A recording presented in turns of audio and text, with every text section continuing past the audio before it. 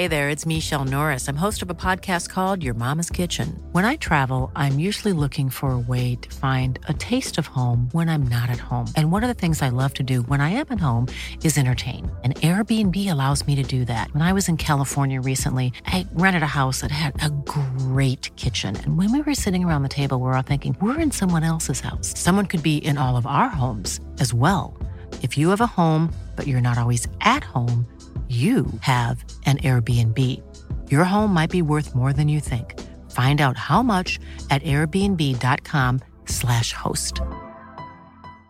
This is Paige, the co-host of Giggly Squad, and I want to tell you about a company that I've been loving, Olive & June. Olive & June gives you everything that you need for a salon-quality manicure in one box. And if you break it down, it really comes out to $2 a manicure, which is absolutely insane. It's also so easy to get salon-worthy nails at home with Olive & June. The difference between how your nails used to look when you did them yourself and now with the Mani system is a complete game changer. The best thing about Olive & June, too, is it's a quick dry. Dries in about 1 minute, lasts for 5 days, and full coverage in up to 1 to 2 coats. Visit oliveandjune.com/perfectmani20 for 20% off your first system. That's oliveandjune.com/perfectmani20 for 20% off your first system. What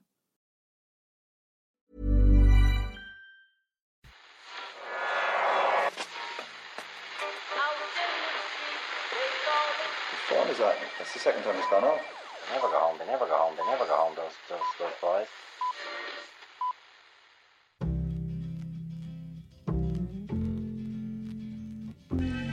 And I said, I want to win the league, but I want to win it better. You can understand that, can't you? Yes. Good lad. So he's almost like having a second captain in the team. Second captain, first captain, whatever. You're very welcome to the Irish Times Second Captain's podcast. If you're looking for one of our regular Monday shows, we have done those. They are available elsewhere, but we're putting this programme out after hearing the shocking news today that Bill O'Herlihy has died. Now, as everyone's aware, listen to the programme, he's one of the most beloved figures on Irish television for so many years. Certainly growing up and getting into football during the late 80s and early 90s, as we all did. It's hard to imagine what those broadcasts of Ireland's glory days would have been like without Billo at the helm. He was so brilliant at capturing the excitement of those times. Most memorably after the penalty shootout against Romania, when he gleefully told the nation that Alf had been deferred and even home and away had been deferred and that the boys would be on the air until 10 o'clock. And then that partnership, of course, with Giles and Dunphy lasting another 24 years from that point. It's a career that I don't think will be surpassed in the Irish sports media. Yeah, I mean, it's really sad news to hear about Bill O'Herlihy, and he was a brilliant broadcaster, also an excellent journalist. He had the ability to make difficult things look really easy. He made, he had a warm kind of persona, which everybody knows very well. But what he was really brilliant at was getting the best out of those guys who were on the panel with him. It's not easy to do that. Bill O'Herlihy would sit there and ask questions of kind of almost faux ingenuous questions, and knew exactly how to sort of had to get all those guys going and give us some of the brilliant debates that we saw down the years. And yeah, I mean, it's I suppose everybody saw so much of Bill that you kind of feel as though, personally, and I'm sure everyone will be very sad to hear about this. Yeah, Italian 90 is the touchstone for so many of this, and it's not to the forefront of your mind that his career stretched way before that, and as you say now, way after that as well, 24 years after that. But we, over the course of doing like our TV show, we have looked back through the Italian 90 tapes tons of times, and in the interview we're about to play, we play a little clip from Bill's opening to the Ireland-England coverage in Italian 90. So our first game ever at a World Cup finals. And we cut it for this interview, we cut it for TV, but it's about 2 or 3 minutes long. And it's just the best written thing I think I've ever seen delivered on television. Absolutely amazing in that he got it. Like, he got the fact that this wasn't a football game at all, that it was so much more and it meant so much to people for whom football didn't mean a whole lot. And then for the people for which football was their life, or had been their life for the 20 or 30 years before that, it was a huge, huge day as well. So, I mean, when it comes to getting the tone of the country, that's a pretty hard thing to do when you know you're going to be watched by 1.5 million people or 2 million people or whatever it was watch that game. and to just nail it to the extent that he nailed it that day, it's a pretty stunning legacy all of its own, not to mind the career that followed and preceded it. And that's something we talked to Billo himself about after he'd retired from RTE after the World Cup last summer, and we had the great pleasure of a visit from him into our studios here in the Irish Times at the end of August. This was August 26th, I believe it was, last year. He was just absolutely incredible company, so charming, as you'll see, as you'll hear. He took us through some of the major moments of his broadcasting career, and we'd like to pay tribute to Bill O'Hurley by playing that interview for you again today. So he's almost like having a second captain, isn't he? Second captain, first captain, whatever. Delighted to welcome Bill O'Hurley into studio. Bill, thanks so much for coming along. Thank you very much indeed for inviting me. Now, congratulations on completing your final World Cup. I was going to say congratulations on your retirement, but I know you're working away. Join the club, everybody says that to me. How do you react when people congratulate you on your retirement? To be honest about it, when it was first of all, you have to recognise that people are doing it very generously. That's the first thing. But I never congratulated anybody on his retirement, and I was very surprised. But apparently it's the norm. Well, I'll certainly congratulate you on your final World Cup. Was there any stage during that you thought, I'm enjoying myself so much here that maybe I'm doing the wrong thing by finishing up the TV? Well, the decision to retire was entirely mine, and I actually talked about it for last year. I looked at it and said, and in fact I discussed it with Royal Nugent, the head of sport, as to whether I'd go last year or not. And I changed my mind on the grounds that there was nothing on last year. It was a fairly okay summer, but this year the World Cup finals were on, and I'm associated with soccer, so I said to myself, you're better off to wait another year. And I discussed that with Royal, and that was the agreement that we came to, that I would pack up. Having made the decision, inevitably I'd be saying to myself, was it the right decision or the wrong decision? I know it is the right decision, but I also know that when I look at the start of the European Championships and I say the three lads with Dara, I'd say, name of God, what have you done, you know? But I have made the right decision. You got to do it on your own terms, as you described there. Also. Oh yeah, that was important. I mean, I'd hate to get to the stage where they'd be kind of shunting me aside because I was making mistakes. And I'm 75 now, you know, and I'm nearly 76, and I think I've had the most extraordinary career in a way. Like, I've been very, very lucky because I've been part and parcel of the development of television in a very substantial way, you know, both in terms of news features, in terms of current affairs, and in terms of sport. So I have been part and parcel of something that has radically altered in the 49 years that I've been broadcasting. So I've been very privileged and very lucky as well. And I worked with smashing people, you know, like, and great people like, God rest his soul, Tim O'Connor, who was a wonderful head of sport, and Marish McAneil, who was he was a fantastic editor of current affairs, and of course Frank Hall, who was very special, you know. So I was trained by very good people, and I was very lucky. And then of course the three lads. Of course, you can see that on the day of your last broadcast. It was a pretty big event in RTE, you know, culminating in almost a sort of a ball. Were you comfortable being the centre of attention to that extent? I wasn't, to be honest, because, I mean, I've never regarded myself as, quote, a television personality. I'm a journalist, as far as I was concerned. I was brought up and reared as a journalist and trained as a journalist, and I always looked at my work on television as a journalist. And I've been unbelievably lucky because I worked with three smashing guys, like in John F. Giles and Brady. And I have made no bones about the fact that I've piggybacked on their talent. I mean, anybody could do what I'm doing. And Darren Maloney will do it, and I think in some respects he'll do it better than me because he's a better presenter. At the moment, I'm a better interviewer. But he'll get that as well. So he's very good. So there'll be, in a year's time, they won't even remember me. I'm not sure about that now, Bill. Were you nervous on that on the last day on air? No, I wasn't really. I wasn't. But the one thing I did decide. I mean, the wrap up usually is not written by me because, like, I'm talking to people, I'm interviewing them, and then we're in very tight in time. In the end, the editor always writes the last out piece. But I decided that I'm going to make my own decision as to what I'm going to say when I leave. So that was the first time I did. And when I was writing it, the magnitude of what I had decided came across to me like that. God almighty, I said, here I am writing my own, almost my obituary, a sense, from television. And but once I actually got on air, you have to do your job, so it didn't worry me in the least. And I was far more emotional and gobsmacked, really, at the after-party gig, because the warmth of it was unbelievable, and the tributes were unbelievable. And I said to the assembled people, I said, "Look, I don't recognise this guy at all," because but it was a sense. There was a sense though of the kind of whole family tradition of RTÉ as well. There was unbelievable warmth there, you know.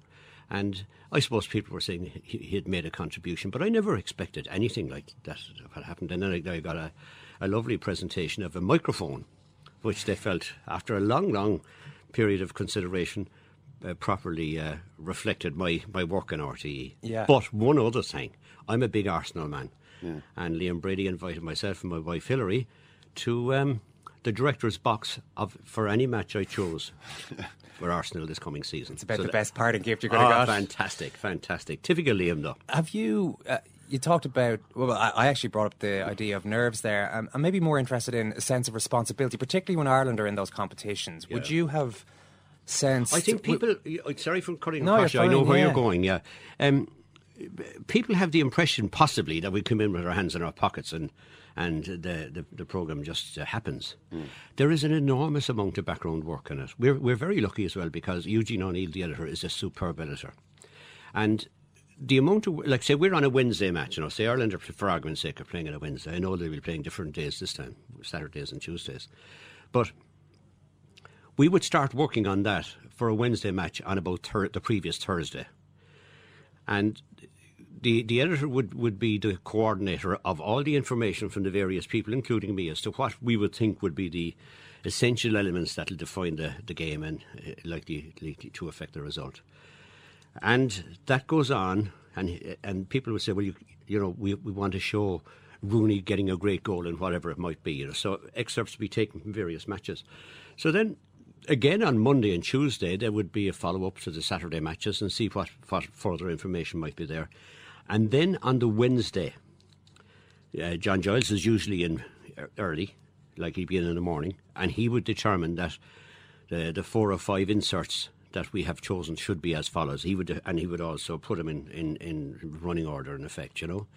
And then we would have a very serious discussion, say from about 4:30 or 5 o'clock until about 6 or half 6, as to where what's going to happen in the match and who's going to dominate, what are the trends that are likely to emerge, etc., etc., etc. That'll be a very serious discussion. I'm wondering actually how that works. I mean, does it work the same? Are you asking questions? The others are... No. It's a completely... I would be asking questions, but I wouldn't be asked. It wouldn't be a question of me doing a kind of a dry run for on air. Not at all. I'd be listening, you see, because my function, and I think a lot of anchors make this mistake, my function is purely and simply to moderate, to bring out the best in the experts. I am not an expert, and in fact I've been told on air by Dunphy a number of times that I am not an analyst, and he makes no vote, and I'm not an analyst, and I don't pretend to be an analyst. But what I want to do is I want to extract from them the information that I think is most important. And also, a funny thing happened in the 1990 World Cup, or just before, we did a survey and discovered only 32% of the people understood the game.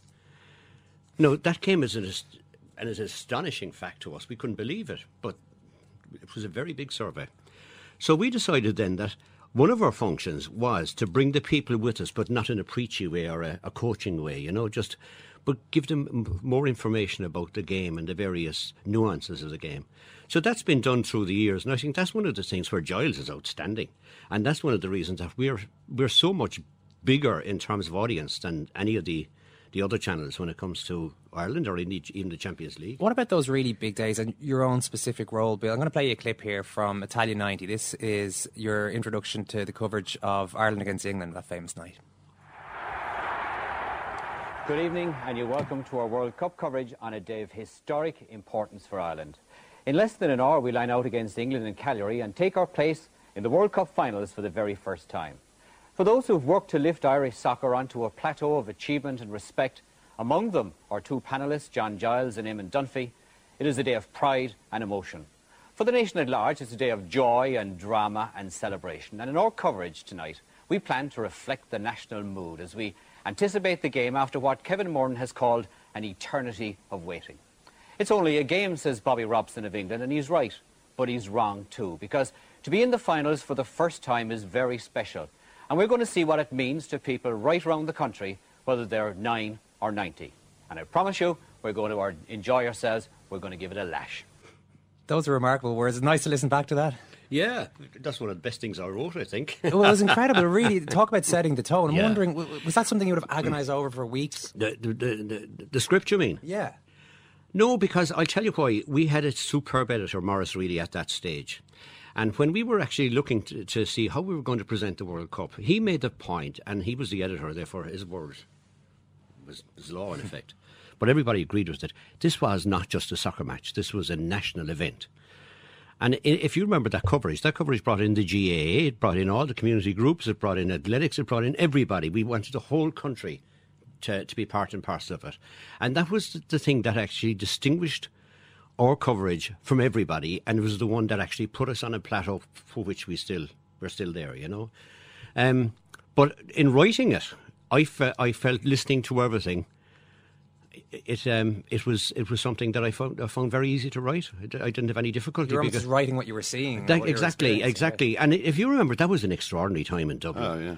Like I remember Jerry Ryan, God rest him, saying to me the following day, I did an interview with him on his programme, and he said, "Do you regret that you weren't in Italy?" I said I wouldn't have missed Dublin for anything. Like, it was a very special time in Dublin.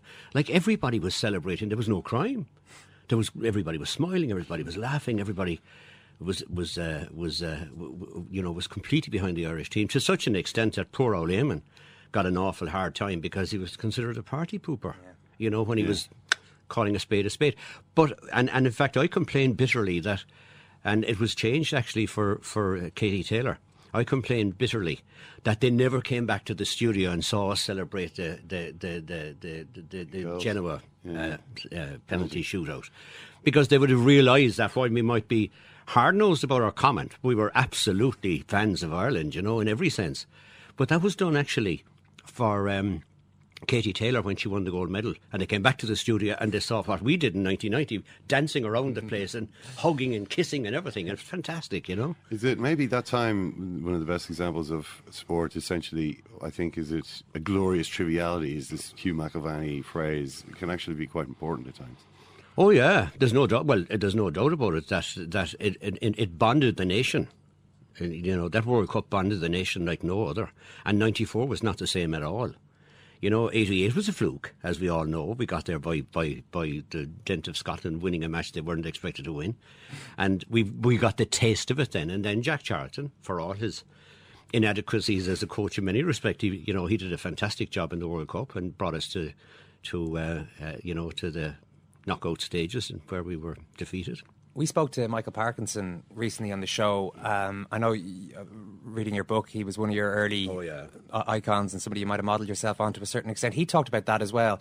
I think his phrase was, the relevance of sport is its irrelevance. He was saying, if you're thinking of it as war, as famine, any of those things, that's not what it is, but it's important in its own way. And you came from a current affairs background. I'm wondering, did you have to, in those years, fight against the idea that sport is actually quite trivial? What's Bill O'Hurley doing involved in sport? Well, funnily enough, the audience thought that, because when I was told, you see, when I got into trouble with the Money Lending Tribunal and it finished my current affairs career, and I was offered, tentatively, no, I wouldn't go any further than a nibble, I was offered, was I interested in the Irish Times? Mm-hmm. So I was, to be honest, and Ted Nealon, who's dead now, God rest him as well, Ted said to me, you should go there. So I went along to Oliver Maloney. And Oliver Maloney was the head of human resources, and he had been with us all the way through the tribunal. And I said, "Listen, I've got a nibble about this job, and I think I'll pursue it." He said, "Don't even consider it." He said, "If you leave here, RTE, people will think, first of all, there was something wrong with the programme, and the programme was accurate. And secondly," he said, "you will be damaged if you leave. So my advice to you is to stay." And he said, "What would you like to do?" And I said, "I'd like to do sport." "Sport you'll do," he said. But I didn't realise that there was a fantastic battle to move me from current affairs into sport, because Mick O'Hare didn't want me. And he made it very clear the very first day I met him, which was about the Wednesday, because he was racing on Monday and Tuesday. He brought me in and he said to me, "Bill," he said, "I don't want you here," he said, "but you're welcome." And he was head of sport at that stage. He was, yeah. I don't want you here, but you're welcome. Did you ask, what do you mean? He said, "You have the wrong image."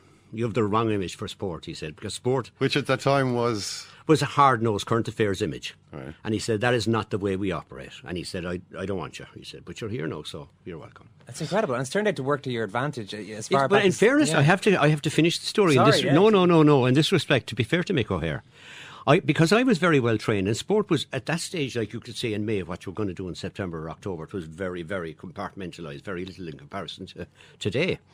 And when I used to come up with all kinds of ideas for programs and that kind of thing, because there was a weekly kind of features program as well.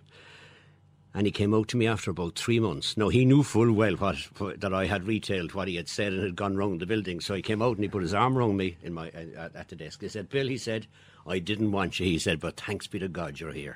Fair play to him. Like, that was good. And I liked Mick O'Hare. He was good to me as well, you know. The whole process, though, I mean, it seems extraordinary now to think of, I mean, as you see, you know, the programme is accurate and yet you're banished from the thing that you've been doing. But you see, it was an extraordinary time. I mean, you'd have to put it in context, because the administration, which was a Fianna Fáil administration that set up RTÉ, saw RTÉ as an arm of government. They didn't see RTÉ Current Affairs as an instrument where they'd be forensically examined about performance. And that got on their wick. Week in, week out, there was be skin and hair flying between RTÉ and the government. And it became exacerbated when Owen Harris became the editor, Leila Doolin, and then Mirish McAneil, who was by far and away the most influential of all of them. And they just got the government just didn't take it anymore. And when they came across the money lending program, which was a program that used hidden microphones, hidden cameras, and showed the extent of the problem, it was a huge scandal as far as the Dáil was concerned. It was like all kinds of debates in the Dáil, and they said, OK, we'll set up a tribunal of inquiry to inquire into the programme, not to the problem. Because this gave them the opportunity to stamp down on you. And they didn't care about me. Like, I was a little trout in a piranha pool. This was about putting manners on current affairs, which they succeeded in doing for a long time. So you ended up doing sport at that stage. I wonder, from a personal point of view, was that a difficult time for you? Because did you have people gloating over you, saying, No. I was a hero on the first day of the tribunal, and I was a right idiot on day 56 when it finished, you know. But having said all that, nobody ever was unkind to me. Nobody ever was unkind. And I had a job in RTÉ. If I wanted to go into news, I could have gone into news. But I didn't want to go into news. Because I had done sport in the Examiner anyway in the old days, and I enjoyed it immensely. But people, to go back to the question you asked a while ago, people rang up and they said, God, it's awful to see Bill O'Hurley reading the racing results at 5 to 6. There was program 5 to 6 every night. But I was delighted. I had just got married.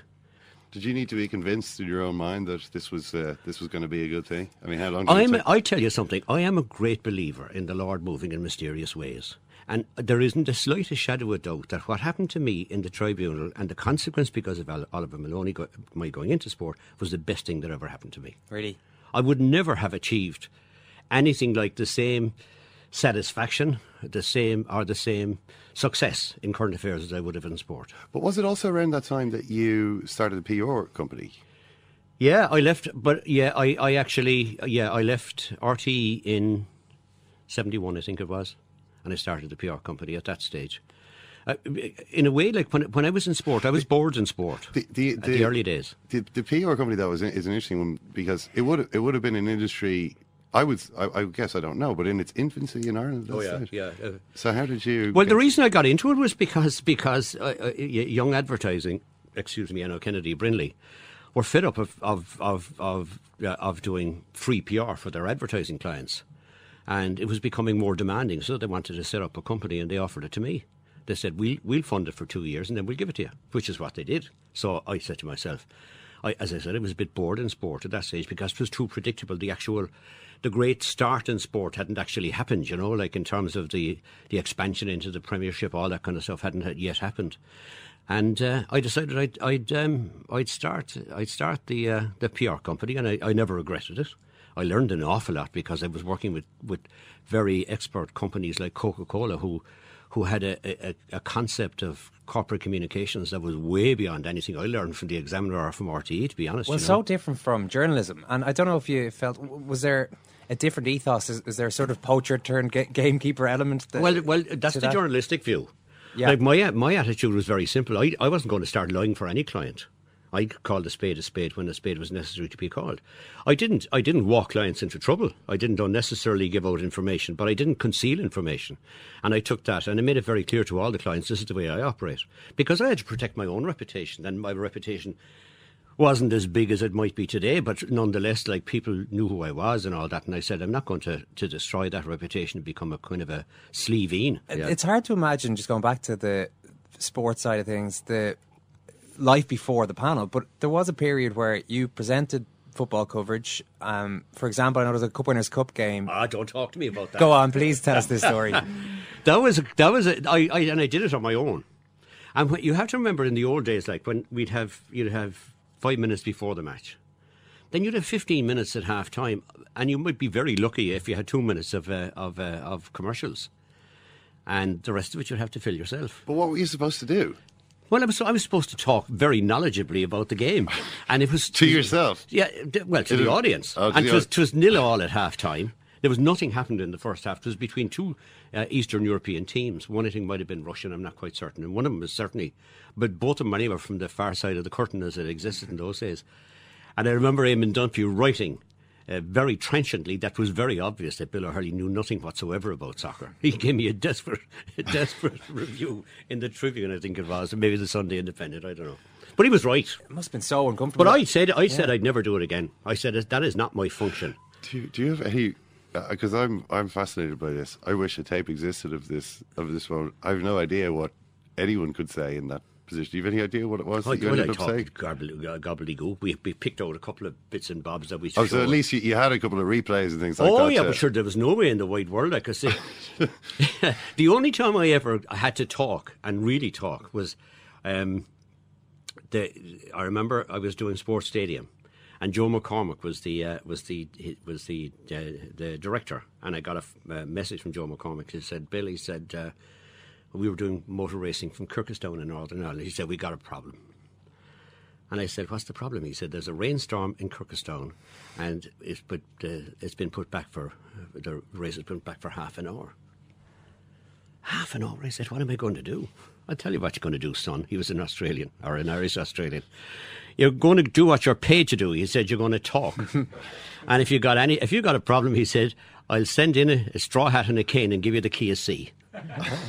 And I was back in the air. Oh. And I said to myself, because I remember the commercial break was 32 seconds.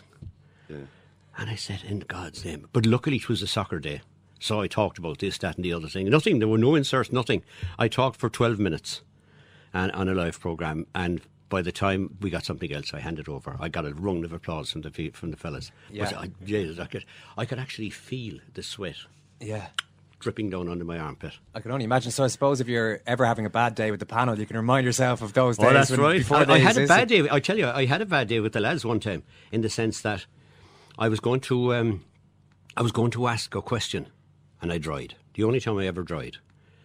And I said, and this is where Dunphy is brilliant. I said, I'm sorry, lads. I was about to ask a question, and it's gone. And Dunphy, quick as a flash, said, I'm delighted to hear that, because for a long time I've wanted to ask you this question. And he covered completely, and then it was back. And it was terrific. But that's where Dunphy is great. Speaking of these kind of on-air surprises that happen, I mean, you spoke earlier about how the programme would actually be prepared carefully in advance. You'd spend quite a bit of time. But do you ever kind of think, there's something that I might want to spray on them? Oh yeah. I mean, that's what Brady calls a hand grenade. Yeah. It can't be formulaic in the sense you can't decide in advance everything is going to be, but you can decide what the key parts of it are. Thereafter, you have to say to yourself, this is also television, it's also showbiz, or as Dunphy would say, this is showbiz, baby. So you have to have something in it that makes a difference. And also, there might be to go back to the Parkinson thing, they may have said something, and suddenly you say to yourself, if I explore that now, I'll get a lot out of it, That's more interesting than what we... Correct, and I would do that, And that's where I think that Gabo and Parkinson were outstanding. They listened. And an awful lot of people, I think, anchoring, have their own set agenda and they go according to that agenda, and that's a huge mistake. You got to go with the flow.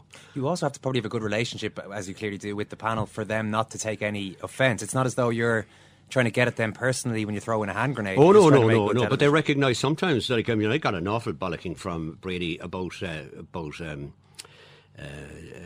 Trapp in relation to the crowds one crowds day. Weren't turning up. He wasn't a bit impressed, and he told me afterwards he wasn't a bit impressed.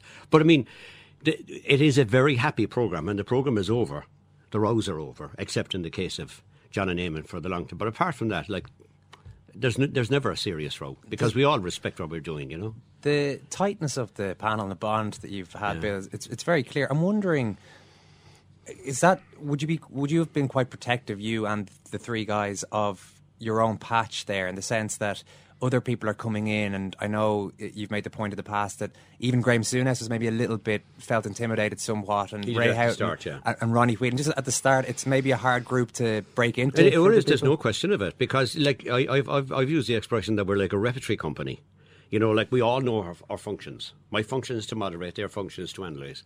But at the same time, like, they're so used to working together, there's an instinctive bond between them, you know, and for somebody to come in recognising that they have got audiences in the region of anything up to 1.5 million over the years, people are, I suppose, conscious of the strength of their comments and conscious of the fact that they are the A-team, as they've described, it has been described. So, in that sense, anybody coming in is a little bit intimidated, but they're very good people coming up. Ronnie is very good. Richie Sadler is extremely good in my estimation, and Kenny Cunningham has great strengths as well. So, like, there are people coming through. And Dara is very good. Dara will surprise people. I mean, I'm a bit sorry for Dara in the sense that people say that I'm a hard act to follow. I'm not really, because the lads are the people. If he just listens, and if he gives the lads their head without being silly about it, which you won't be, you know. So for people coming into that, and you've obviously retired from that side of it now, and the rest of the panel. And I'm not going to do a Ferguson. I'm not going to go into RTE, and I'm not going to stand and ring up and say, that was terrible crap, you know. You missed this point and that point. None of that. I'm out. The rest of the panel are closer to the end of their careers than the start. So this new breed is coming in, as you say. If they're strong enough and they're long-term going to be viable options, do you feel that they just have to handle the initial intimidation, not that it's a deliberate intimidation, but if there's initial difficulty in getting within the group, if they're good enough, it's sink or swim, really? Well, you see, that process has already started. Yeah. You know, I mean, this is where the loss now of the Premiership is a big loss, in the sense that was a grounding area for an awful lot of new talent, you know, and I would imagine, I have no idea what the head of sport has in mind, but it wouldn't surprise me in the least if you will find on lesser occasions in the Champions League that you'll find that there'll be a different mix, you know. But when it comes to the big games, you'll find the three lads will be the star attraction, and rightly so. Well, when you think about a program that's been on for so long, there's, you know, people have watched so much of it. You know, it's almost difficult to isolate what it is that you really like about it. But I suppose then the moments that do stick out in memory are big fights. And there was a fight with you know, Liam Brady almost walking out. There was another one. Eamon Dunphy. That was about the Wenger's walks. Yeah, exactly. The package, the video package that you hadn't seen.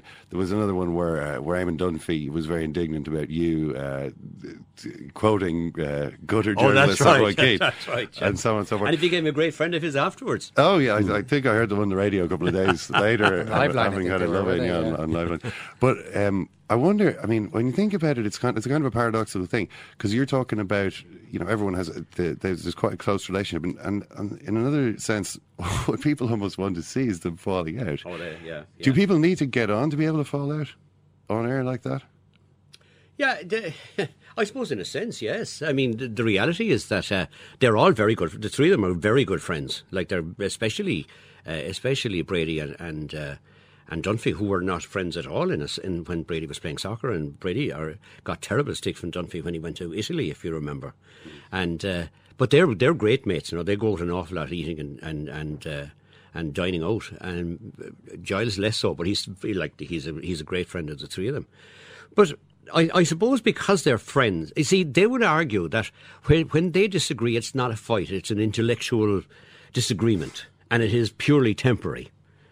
You mentioned that you're a journalist, a print journalist by trade, and your grandfather was news editor in the Examiner, the Cork Examiner at the time. Circulation figures are out last week for newspapers, and they're down again in terms of the print editions. Do you worry about the future of the newspaper industry that you love so much? It's very doubtful, I'd say. You know, I mean, there will be huge changes. I saw there was a story in the paper the other day. Was it about the Boston Globe or something like that? They were making the digital and print things were being separated for obvious reasons. I was talking to a guy who told me he went from New York to Boston on a train recently. Nobody was reading a paper. And if you go to Cork, as I frequently do, and you know, nobody's reading the paper either. They're all working either on their iPads or reading from their iPads. There's a huge change. I'd be very worried if I was running a newspaper.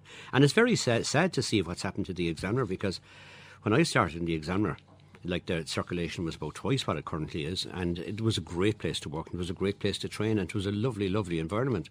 But sure, no, I don't know what the score is now, but certainly their circulation is very poor. Your own dream was to become editor of the Irish Examiner. Are you happy enough with how it all turned out? Oh yeah. But I mean, I still would love to have been the editor. There's no doubt about it. And if I had been offered the job when I was working in sport, I think I would have taken it. Really? Yeah, I really had a. See, I'm a tribal Cork man. I love Cork, and I love everything about Cork. And to be the editor of the Examiner, to me, would have been the pinnacle, I think, of my career if I had been lucky enough to get it. I have to say, when I was there, I was heading towards it because I had an awful lot of freedom to do things in the Examiner, and I was the editor of the Weekly Examiner, which of course is a Mickey Mouse operation, but nonetheless, it was a training ground. And it might have happened. It might have happened. But you're happy? Yeah, I've been the luckiest person in the whole world, and the only disappointment I had in recent times was watching Cork last Sunday.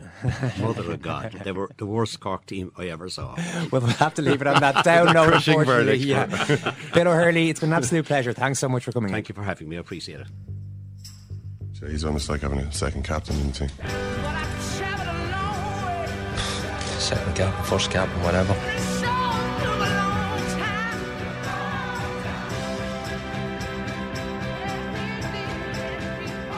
All right, that was Bill O'Hurley speaking to us last August. That was the end of August 2014, and it was really great to have him in. I think the type of humble person he was really shone through there. For example, when he says that, you know, people will forget about me in a year or two, it moves on. I don't think anyone will forget about Bill O'Hurley in a year or two, or even in 10 or 20 years for people certainly of our vintage. And so many nice stories. I mean, the Micheál O'Hare one I love. Not the most welcoming, not the greatest start to his long and illustrious I didn't want career. you here, but you're welcome. Yeah. Which seems like a little bit of a contradiction in terms, but yeah, they were glad to have him by the end. He certainly, he battled through that particularly awkward exchange. So we'd just like to send our condolences at this stage to all of Bill O'Hurley's friends and family. A true legend of Irish broadcasting is gone. Thanks very much for listening to this show, and we'll chat to you soon. Take care.